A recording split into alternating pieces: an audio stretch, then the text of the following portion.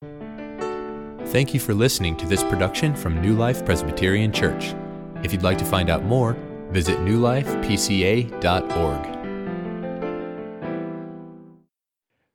Okay, good morning, everybody. Thank you for being here again today, and thank you to Jeff for giving us another in-depth discussion about some important ways to think about how to present our faith and how to deal with issues that may come up that maybe we don't know the answer to. And yeah, like Jeff said, even as a scientist, there are scientific questions that I don't know about. I have to take some time to sit back and study it, or maybe just pursue it in terms of what would God say about this and what does the Bible say. So that was helpful, and I hope that in this next talk here I'll be able to present some information that I think will be encouraging to each of us when we consider how unique we are as living beings. And that should be an encouragement. Believe it or not,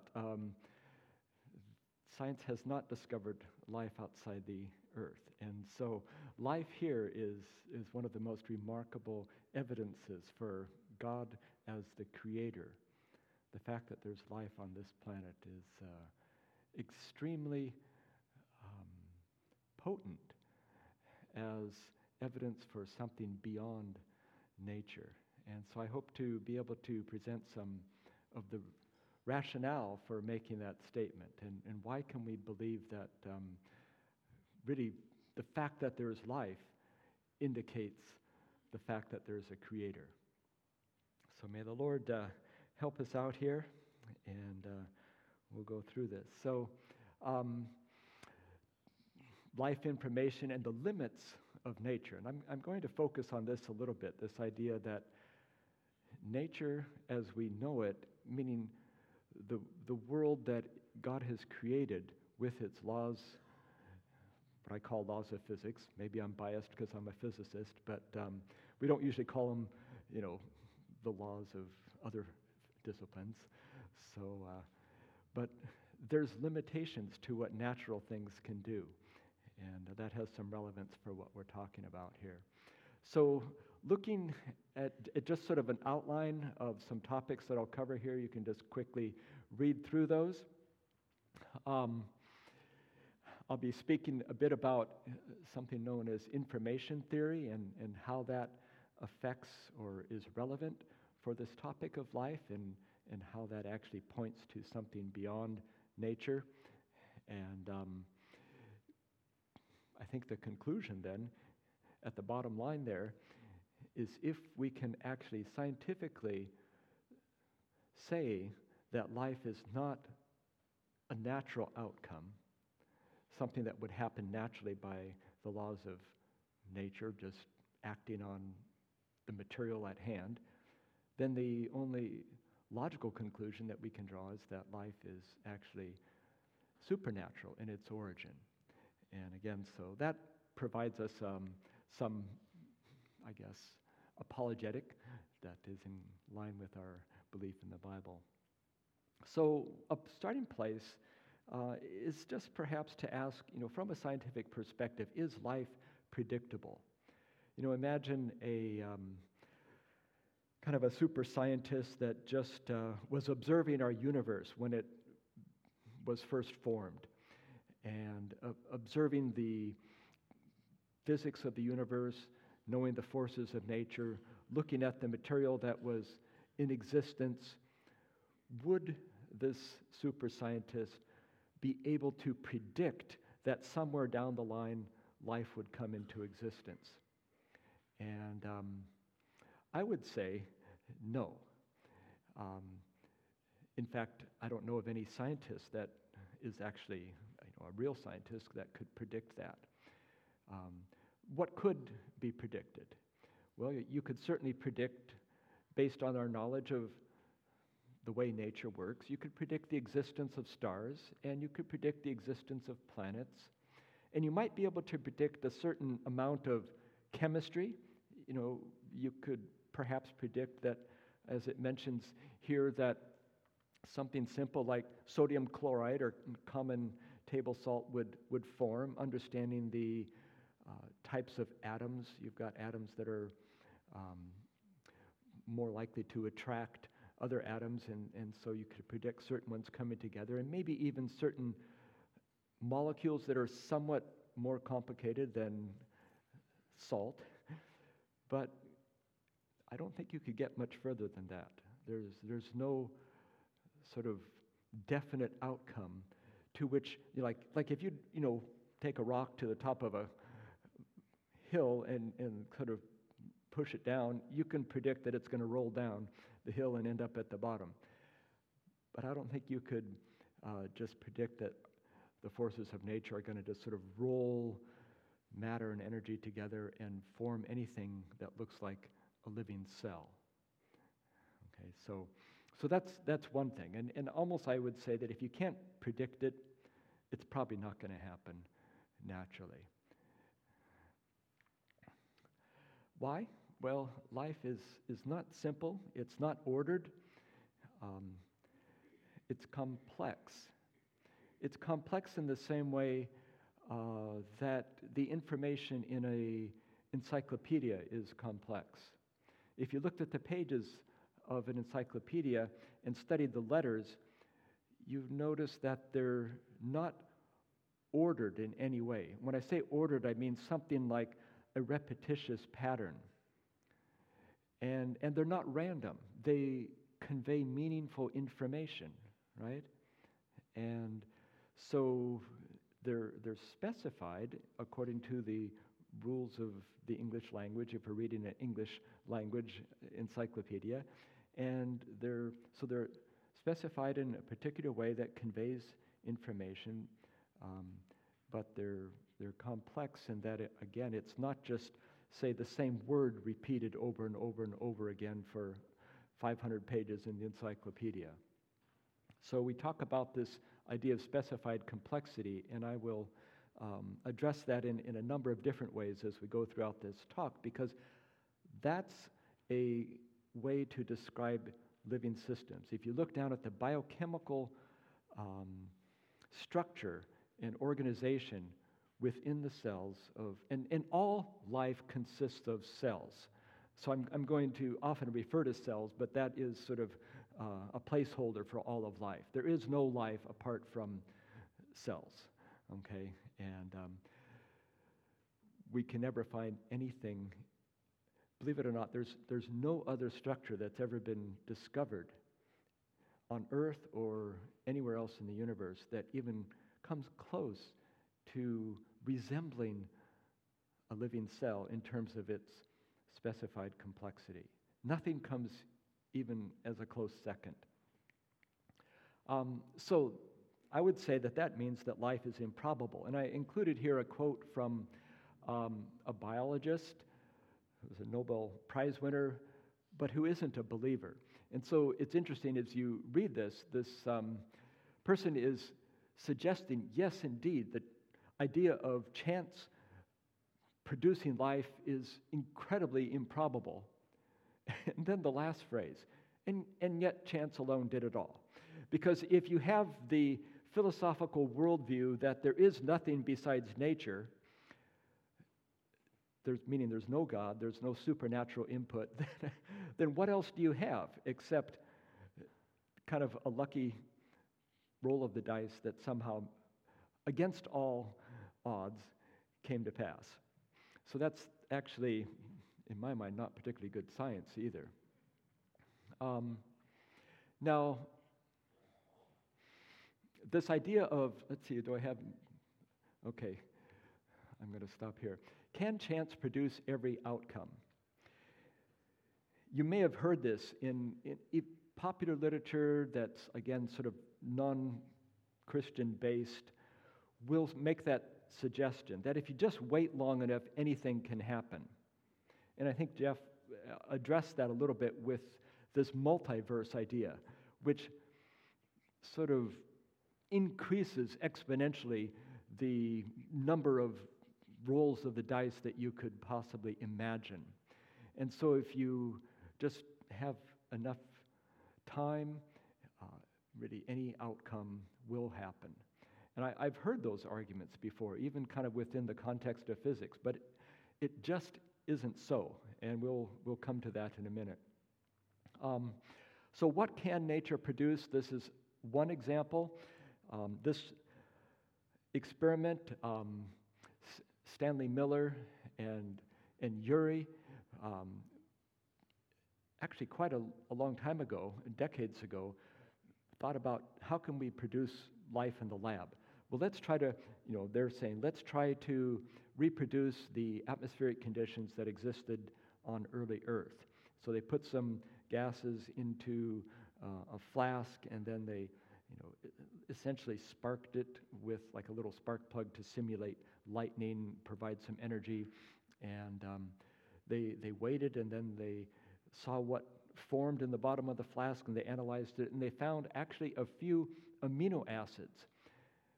And if you know anything about biology, you know that amino acids are essential for production of proteins, which are part of our makeup. And so they said, okay, we've got amino acids. That means we're well on our way to showing that nature could have produced life just by itself. However, this is just a red herring. It's an aborted attempt to go any further. There is no comparison between being able to produce even a few amino acids, and there are 20 actually, different kinds of amino acids in living systems. Being able to produce a couple of those and then claim that that's really just it's just a few more steps and you've got life, that's so hopelessly kind of naive that it's not even worth talking about. And yet this experiment shows up in almost every astronomy textbook that I've ever taught from. When they get to the final chapter and talk about, life in the universe, they'll always refer to this, like this is some big deal. But there's many things wrong with this. For one, they started with the wrong mix of gases. Since their time, they've been able to understand that the early Earth contained a different type of a mix of gases, not the ones that they used. And when you use the correct ones, you get almost nothing of biological value. The other thing is, you need to go further than amino acids to actually show that there's anything like life. Amino acids are not life. They're just ingredients. It would be like going out on a hike in the mountains. I'm from the Pacific Northwest originally, so that's what I did growing up, was going out for hikes on mountains. And I remember this one trail that my dad loved to take us on this hike, and we always had to clamber over a rock slide to kind of get to the other side to eventually get to a mountain lake. And so finding amino acids in a flask would be like climbing up the mountain and going over this rock side and finding a few brick-shaped rocks, rocks that are more or less kind of rectangular, and then going, wow, look at this. Nature has produced brick-shaped rocks. That obviously proves that nature produced all of the cities on Earth and all of the buildings, because we've seen these brick-shaped rocks, and so therefore nature can easily produce, the Empire State Building and the Sears Tower and everything in between. Of course, that's folly, right? Well, it's the same level of folly as saying that you can produce life because you've seen amino acids. Okay, so I mentioned that there's this idea that natural processes, just given enough time and random chance, can produce anything. Well, there's some physical reasons why that isn't so. Meaning, when I say physical, I mean there's laws of physics behind the prohibition against chance just producing anything. So take, for example, this universe. And Jeff mentioned the periodic table. Okay, how many elements form naturally in this universe? And depending upon how you count it, because of some of them are unstable, roughly 92 different elements. So how long has the universe been around? 13.8 billion years, according to astronomers. How big is it? There's this galaxy with billions of stars, and then there's hundreds of billions of other galaxies, and throughout that entire universe, 92 elements have been produced over billions of years. So there's just one example. The laws of physics prohibit there being hundreds of different elements. There's reasons why there's only 92 elements. If you try to form elements that are, say, up into the hundreds, or there's no such thing as even artificially forming elements with 200 or more protons, and the reason for that is just that the forces of nature cause them to fall apart faster than they could form. So again, it doesn't matter how long you wait, this universe is not going to produce a greater variety of elements than that. And so take that principle and apply it to this idea that if we wait just long enough, natural processes can produce complex things like a cell. That's just not true because there are physical reasons why that won't happen. So the universe actually lacks the properties that can allow it to produce just a random variety of anything and eventually include life in that category. And so I would say that even, as I mentioned here in this last point, the idea of a multiverse that the kind of secularist would appeal to is, again, coupled with this idea that if multiverses exist, then anything can happen. And the idea behind that is that idea that random processes will produce universes with every possible outcome. But if our study of this universe is any indication of what a multiverse would look like, the multiverse is going to be boring. It's going to be multiple copies of pretty much the same thing, because there's bound to be physical reasons why, if there are other universes, they're going to be mostly the same. And so I don't think that that's going to help us with, again, say, or help the naturalist, the secular worldview person, to come to the point where they can claim that because there's a multiverse, anything could happen, and we just happen to be here because we're one of those multiverses, and so, chance got a lot of chances, and we came into existence, and so there's no reason for God. So anyway, that's a little different take on it. Here's a statement from a rather well-known biologist who is supportive of the idea of there being a designer. And I think that this is important to realize. A cell, even a single-celled organism, has no connection with anything else that we see physically within this universe. The complexity within the cell, it's like a metropolis. If you could imagine the busiest metropolis in the world, the most sophisticated city with transportation systems, with structures, with communication systems, with resources, that would be simple compared to what's going on in a single cell. And each of us have not just billions but trillions, maybe 100 up to 100 trillion cells in our bodies, all with many different functions as well. Okay, so I would say that chance has not a chance to produce life. So why is that? And again, there's physical reasons. And I love this argument that's coming up here, the first paragraph in yellow. It's not original with me, but comes from a mathematician, philosopher named William Dembski. He works with the Discovery Institute.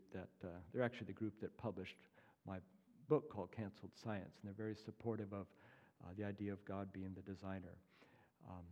So why are there limits to what chance can do within this universe? Well, let's look at the universe in a very pragmatic way. For instance, how many particles are there in the universe? You know, life is made of particles, atoms, right? And Jeff mentioned some of them: carbon, oxygen, hydrogen, nitrogen, and a few other, phosphorus, and so on. So atoms are made of elementary particles like protons and neutrons and electrons. Those are the raw ingredients out of which everything in the universe is made. So how much stuff do we have? It's like if you're playing dice and you're rolling dice, you would ask, well, how many pairs of dice do we have? That's kind of the first question. Science can tell us that. Within this observable universe that Jeff defined for us, there's roughly 10 to the 80th particles.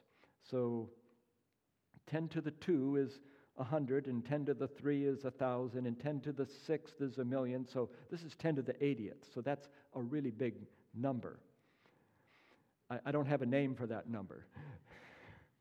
So that's how many. Now, these particles, if they're going to make life, they have to interact, because life doesn't consist of just one particle anywhere. So you've got to build big, complex molecules, right? And so they have to interact. Well, if they interact, that, is bumping into each other. So how rapidly can particles bump into each other? Well, there's a physical limit to that. And these are exceedingly beyond practical reality, but this is just the maximum limit. How rapidly they could bump into each other is 10 to the 43 times per second. Nothing in the universe can happen more frequently than that. Again, that's a big number, 10 to the 43. That's a trillion times a trillion times a trillion times about 100 million. Okay, so that's a lot. That many times per second. Okay, so you've got all these particles bumping into each other at the maximum possible rate. Well, how long can that go on? Well, only as long as the universe has existed. And if you put that in seconds, it's about 10 to the 17th seconds. Okay, so now you take each of those numbers, there's 3 of them there, and you multiply them all together, and you get 10 to the 140th. And so essentially, what you can say is that no event in the universe can happen by chance if its probability is less than 1 chance in 10 to the 140th. Because that's the limit of what has been termed the probabilistic resources of this universe. And it's extremely generous, what I'm giving it here. That's like taking the entire universe and having it focused on producing one thing, which, of course doesn't happen because the universe is spread out, so not all the particles can interact with each other. And so the actual maximum for probability is far less than 1 chance in 10 to the 140th. So compare that with what does it take to make just one moderate-sized protein that you would find within a living system. A protein is a molecule, it's used for structure, like our hair is made of protein. It's used for kind of catalyzing reactions like enzymes and so on within the cells. So proteins are the sort of the workhorses of the cell. And just take one moderate-sized protein, which would be composed of a string of, maybe 150 amino acids. Getting the right amino acids connected together in order forms a protein if it folds up into the right 3-dimensional shape. Okay, so a little biochemistry there. So we can calculate the probability that one protein would form by chance. And this has been done by biologists, and it's about 1 chance out of 10 to the 164. So that's a lower probability than the kind of the least probable thing that could happen in the universe. In fact, forming one protein by chance, as it says there, is 1 trillion times less likely than the least probable thing that could happen by chance in this universe. Big problem for those who think that life could have formed naturally. because life is far more than just one protein, and we can't even get one protein. Within our being, our physical being, there are tens of thousands of different proteins, different ones. Each cell is making proteins in your body at the rate of some few thousand per second. That's every one of those trillions of cells is making proteins. We're just doing it all the time, but that's through the living system. To get it from raw ingredients, the atoms floating through the void that collected and formed on earth, and you just say there's no God, but just atoms, and somehow it all came together. There's, as I said, not a chance for chance to produce life. And I think this is extremely robust physical arguments. There's no slip around to the side with some slick application of some concept from mathematics or biology or chemistry that gets around this. This is a showstopper in my mind for trying to explain that or to claim that life came about naturally. So, again, if we want to just let's explore the question further. What can nature produce? Because I do think that nature is good at producing a lot of things. So in general, two categories of things that nature can produce, just based on what the properties of nature are sort of inherent with. And so nature can produce random things, clouds. I flew back here from the West Coast just a couple nights ago, and when we took off from Oregon, we had to climb up through this big cloud layer, and eventually got up above, and it was still sunny, and that was kind of beautiful. But clouds, we're familiar with those. Those are just random collections of water vapor molecules. Dirt, nature's good at making dirt. Mountains sometimes made of dirt. If you kind of go out into space, nature is good at making gas clouds. We call them nebulae in science. They're made up of mostly this hydrogen and helium with a sprinkling of other atoms mixed in. Sometimes gravity collects all that gas and clumps it together by the attractive force and pulls it together and compacts it into a thing we call a star. Nature is good at making stars. Stars are big, but they're simple compared to even a single cell. I mean, think of the size difference. A single cell, you can't even see it without a microscope, and then a giant star like our sun that's 1,000,000 times the volume of Earth. But the sun and other stars are simple compared to life. And one way to kind of get at that is to use this little analogy. Suppose you had a giant spoon, and you were a giant, and you stuck that spoon into the sun, and you stirred it up. I was making pancakes last night, and I stirred up the batter, because we got home, after this conference, and we're all kind of energized, and my wife was saying, "Why don't you make Swedish pancakes?" And I was like, "Great idea, this is awesome." And so, 10:30 at night, I'm stirring up the pancake batter, and so imagine you're stirring up this star. What's going to happen? Well, it might stop shining briefly because you disturb the kind of the density gradient that produces the fusion energy reactions in the core of the star, where it needs to be at a high temperature and density. But if you pull the spoon out, gravity will just settle it back down and produce the concentration of heat, or rather density in the core that makes it hot, and it'll just start up the nuclear reactions again, and it'll start to shine again. Because it formed naturally, you stick the star or the spoon in, you stir it up, you're not destroying it, it'll just settle back down and eventually be a star again. But now think of a similar thing with a living organism. You can either think of a single cell, or you might think of like a little bug or something, and you take a little needle and you stick it into the cell and you stir it all up. break up all those chemical bonds in there of those biochemical molecules, and then you pull out the needle and wait. Do.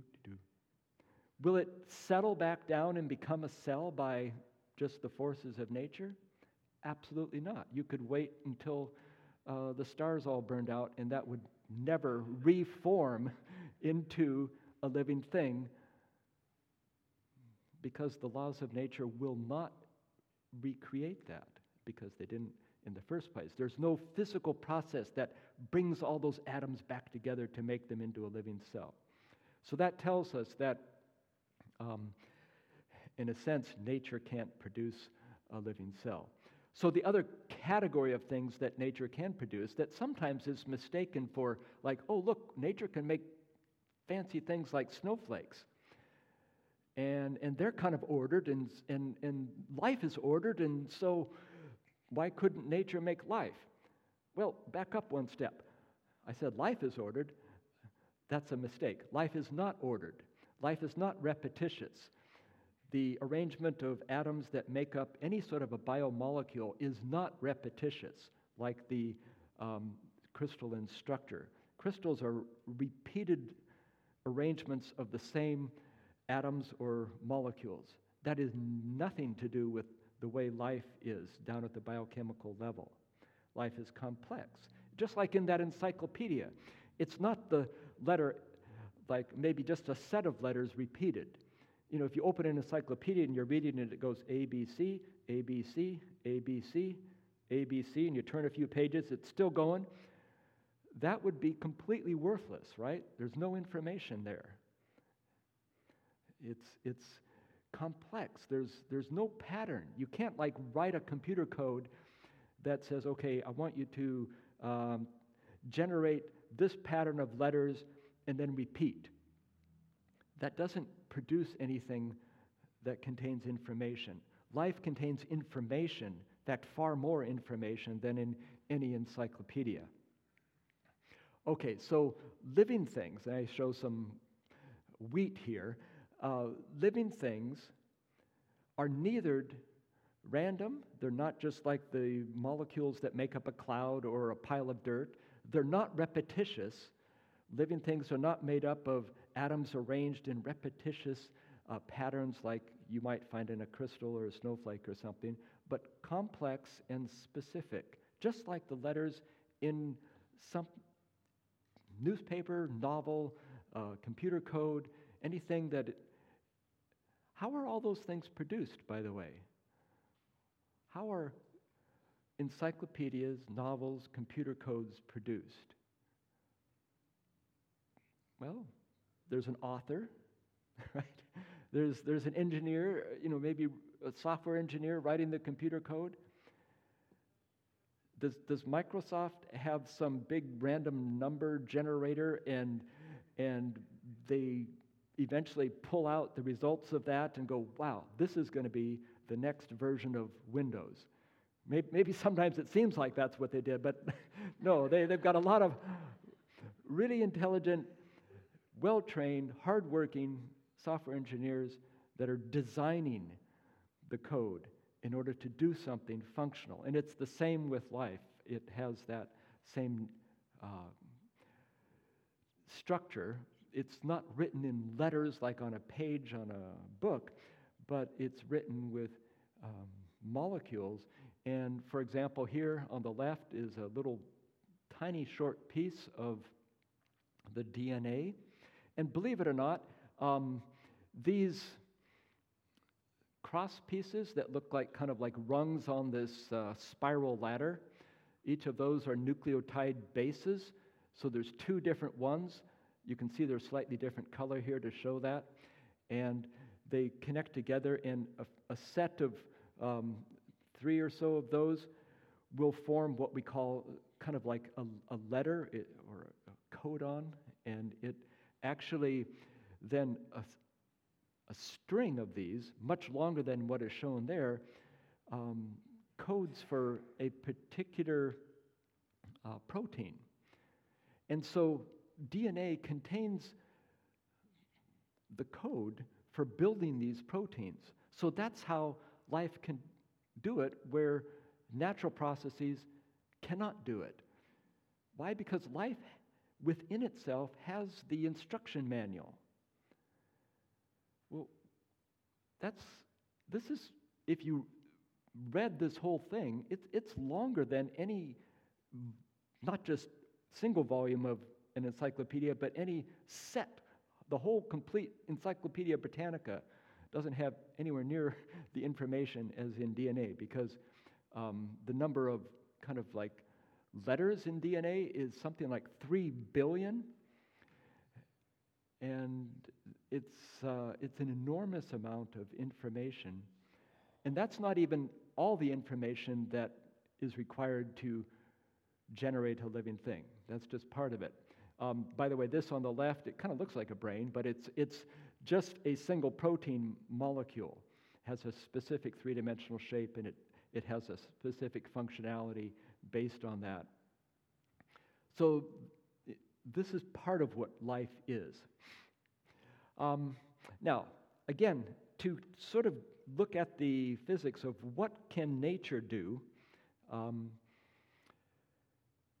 there are secular biologists who would like to claim that, okay, so life is complicated, it's specific in its arrangement of the biochemical molecules, so obviously it can't just all form at once. You can't even just form everything together in one cell. So sometimes what the secularist would like to say is that it's possible to get to where you're going if you just kind of take little steps, one after another, and the longest journey begins with a single step or whatever. So you maybe can't jump up to the top of the cliff in one jump, but if you kind of go around the back side of the mountain, there's this long gradual slope that you can sort of walk up slowly by. The point is they're trying to make is, okay, so it's really hard to imagine life just forming in one lucky clumping together of the raw ingredients.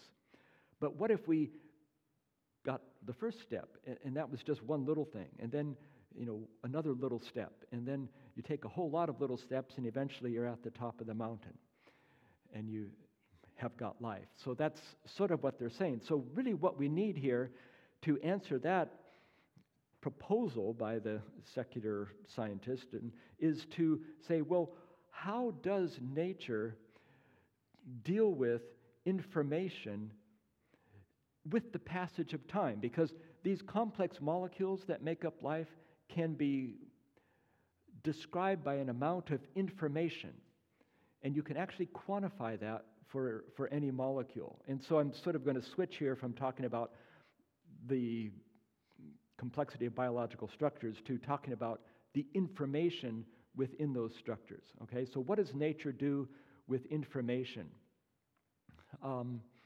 Well, it turns out that one point is that in any system, if it's gases in a flask or chemicals in a container or a warm little pond or something like that, the information that can sort of coalesce out of that solution cannot be any greater than what is in the solution to start with.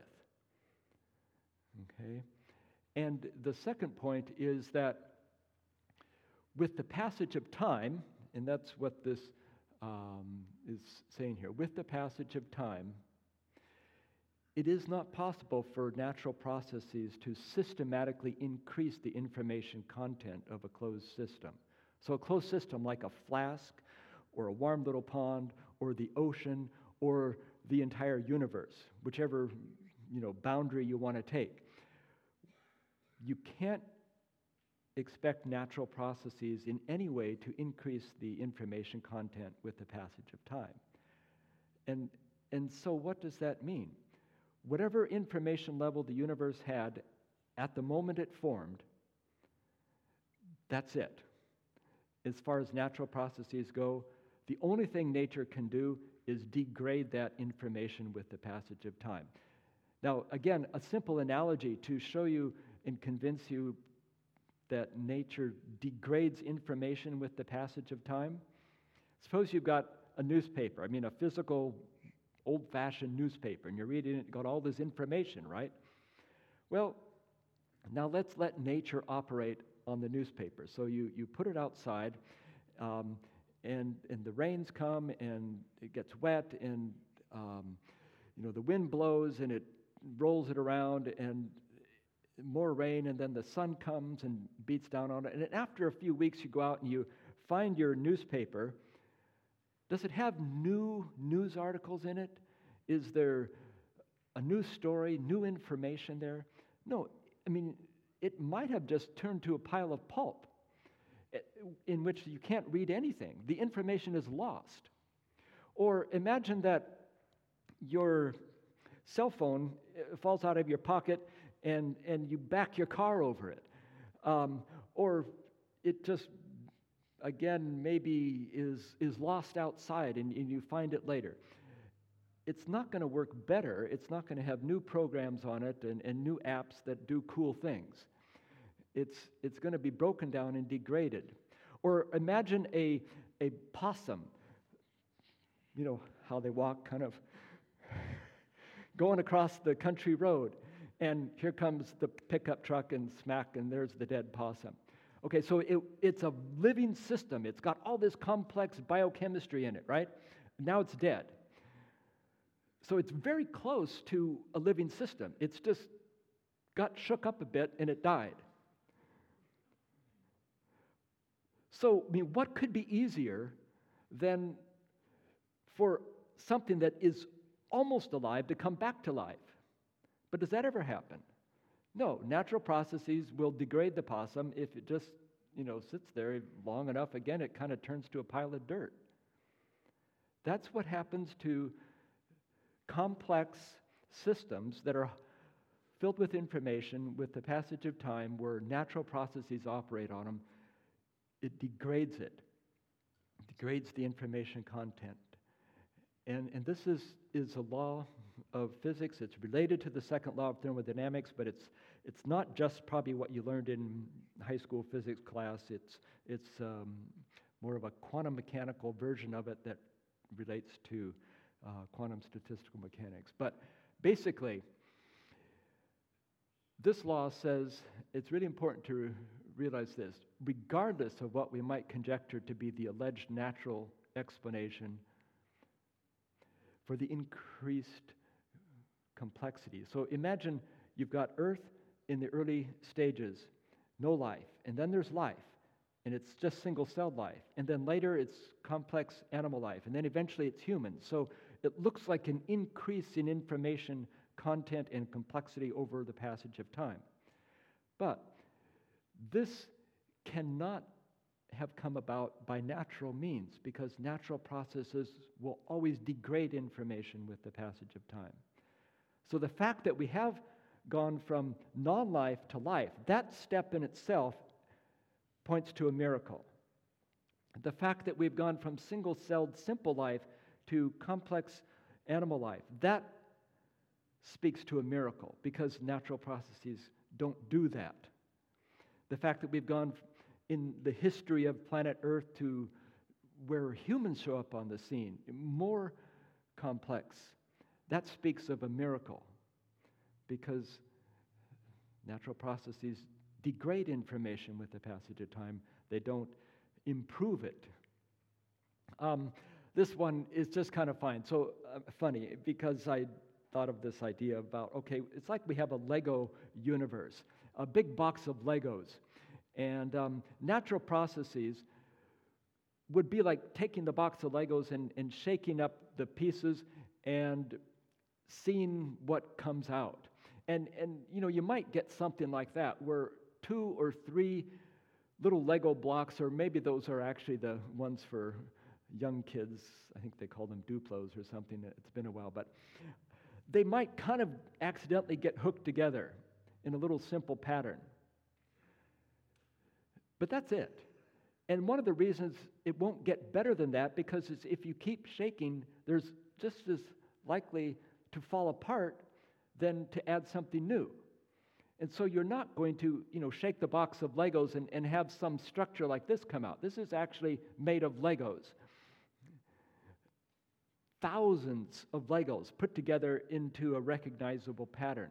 That's not going to happen by, throwing a bunch of Legos into the lake and letting the waves kind of slosh them around. And it takes a team of intelligent designers to do that. So anytime you see systems that are complex and functional, it comes about from design. I spoke with a man who was here last night who used to be a part of this church, and he's an architect. We were commenting on the idea of design, and he was saying, I really relate to this because I work with designing things all the time. And I said, yeah, that's right. And engineers like that, architects and architects know that good design does not happen by random chance. There's only one way it happens. Smart people work hard. Right? And so we are design systems. Life is a design system. So take the analogy. How did that happen? We're not willing to concede that things like laptop computers or new skyscrapers happen by chance. They're designed and built by intelligent beings. Why would we allow anyone to tell us that the most complex thing we've ever seen, namely a living system, why would we allow someone to say that that happened by chance? Okay, so again, just limits on what nature can produce. Imagine shaking the box of Legos, and I said here, what could you imagine a functioning microwave oven popping out? I don't think so. So I argue that nature is a child. What can nature do? Well, it can do some beautiful things, make a sunset, but pretty much everything in that picture of the sunset, it's a scene with the sun setting over the ocean, and so there's some waves in the foreground. All of that can be explained by the laws of physics. The reflectivity of the light on the water, the wave pattern, the colorations in the clouds, all of that I know how to explain by the laws of physics.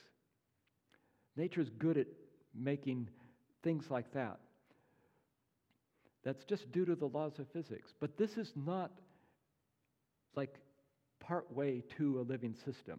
This is simple. It's not complex, specific like the characteristics of life. So again, with this analogy of art, saying that nature's art is child's play. So I contributed an example of childish art there.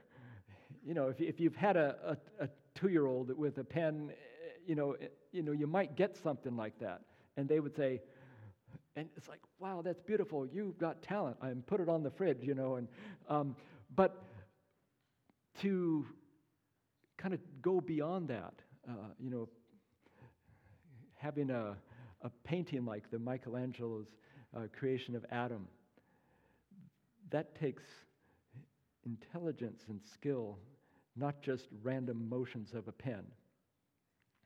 Okay, so another sort of attempt of the secularist in the naturalistic worldview to say that life happened is to appeal to what I call an information ratchet, or just the ratchet mechanism.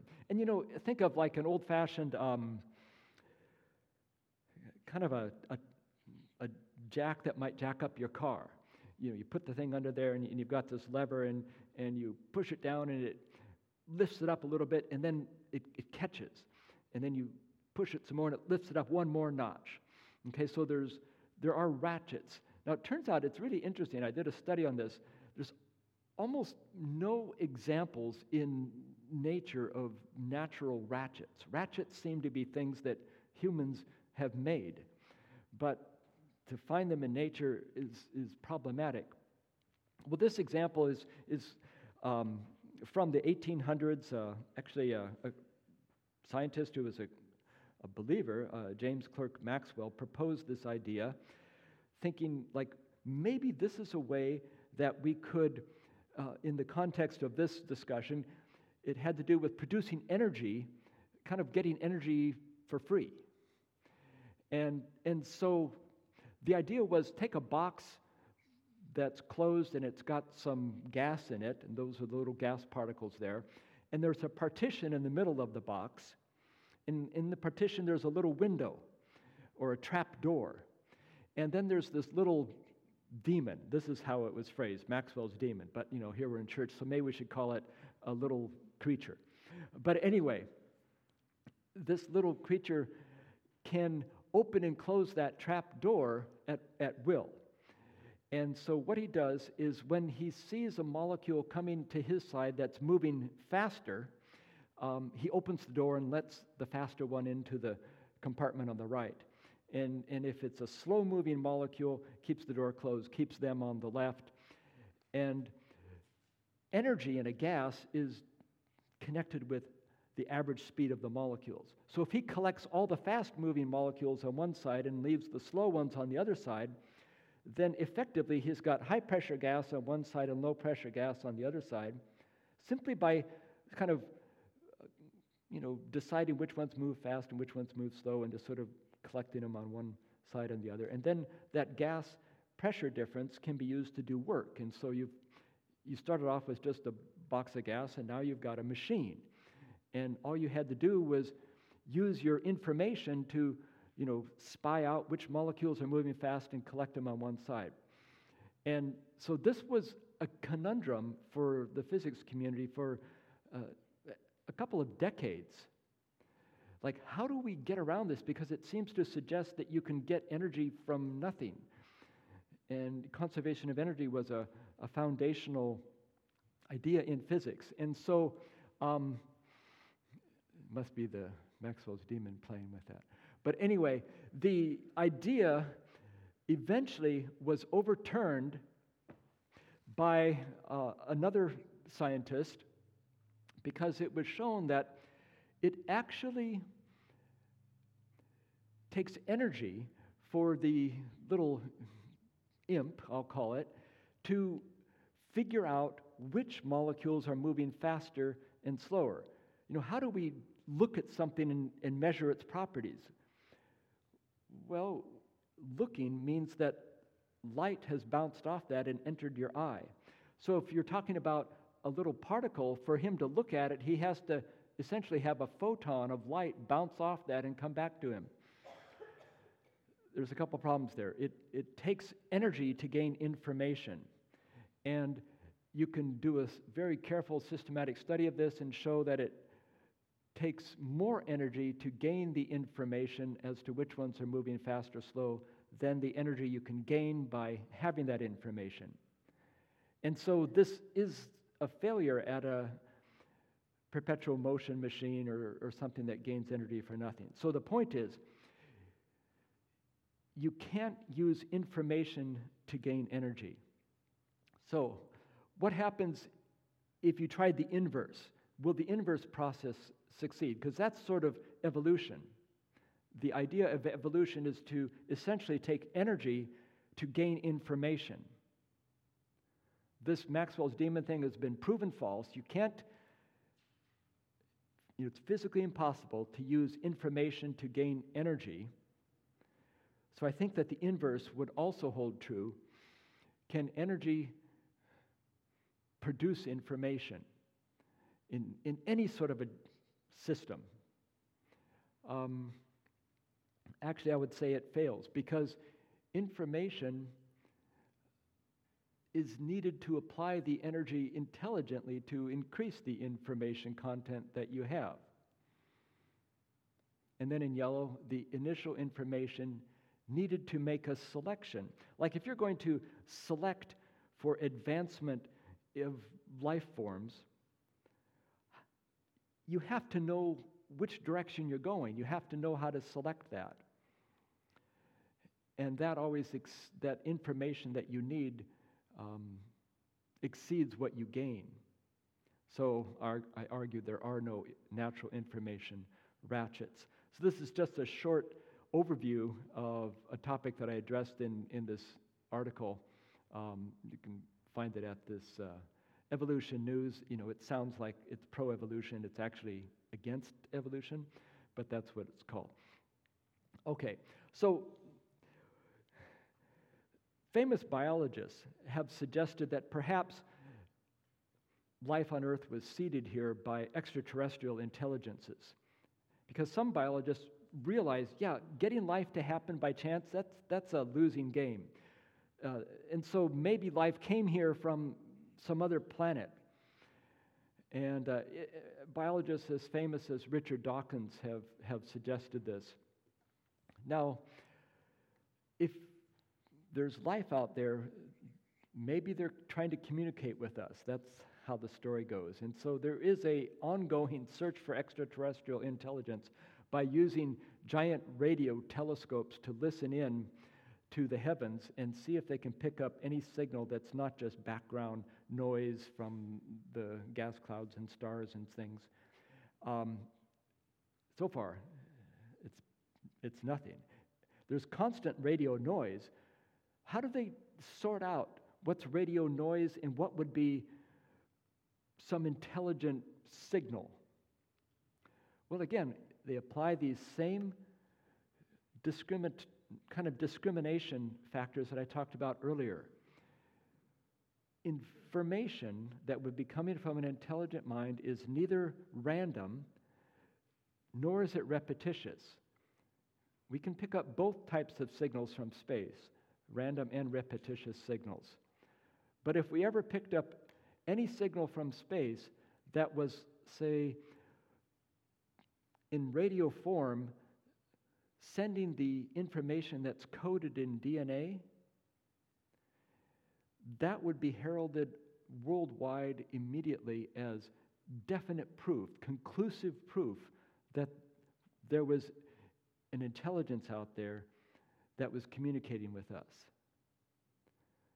So I say that information is available for us to see, but it's not being beamed to us by radio waves from space. It's seen by turning our telescopes into microscopes and looking at the cell, and the information within the cell is screaming, intelligent source, intelligent source. So it's there. We just have to acknowledge it and recognize it. So information of any sort always points to intelligence. Any information that's meaningful points to an intelligent source. I mentioned, architects and engineers. They know that their designs did not come from just random scribbles. It was intelligent minds that produce it. And that information we see within the cell points to an intelligent source. I would say it points to something far beyond any possible intelligence that we could dream up in this universe, and so it would point to a divine intelligence. So an intelligent mind is the only source, and I believe that even our ability to generate information, we can write books, we can write computer codes and encyclopedias, but that's because we've been given the image of God. We've been given the mind of, in a sense, a portion of the mind of God. And so our ability to be creative and generate information, whether it's in art or, writing or in music, that I think is a reflection of our God-given capabilities. Again, think the secularist would say that, oh no, we got to this level by random processes through the evolutionary kind of chain that started with non-life and eventually cranked its way up, ratcheted its way up. They're still appealing to that. And so our intelligent minds are now able to write books and compose symphonies and design space shuttles and all of that. But that just isn't even logical.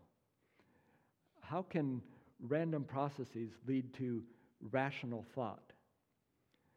I think it was C.S. Lewis that said, what's more reasonable, to think that matter gave rise to mind, or to believe that mind gave rise to matter. And so I would say that the mind of God is what gave rise to all things.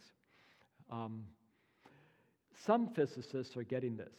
I think this is where actually modern physics has led to this conclusion. There was one of the most famous physicists from the last century, John Wheeler, coined this little phrase after studying physics: it from bit. What that means is that stuff, is from bit. That means like the computer bits, like information. A little catchy aphorism. This quantum physicist more recently has explained this with this statement here that I found quoted. I quoted it in my book, but I think it's really interesting that this quantum physicist actually says information is the irreducible kernel from which everything else flows. It might even be fair to observe that the concept that information is fundamental, that's the conclusion physics is reaching. Information is fundamental. This physicist says that concept is very old knowledge. Witness, for example, he says, the beginning of the gospel according to John. In the beginning was the Word. I mean, I found this in a secular science journal. I was like astounded. This is, a lot of scientists wouldn't even acknowledge this, but these are physicists who are dealing with the forefronts of the reality of what this universe is made of. Okay, so I will end there, and again, my book has a whole chapter on information theory and life, and how the natural processes cannot lead there. And I include on the left a reference to 3 articles that I've written, again, for this website, Evolution News. You can look them up there. And it goes into a little more depth of some of the topics that I've described. So, again, thank you very much. Time's up, so Pastor Bob is here, and we'll see what comes next.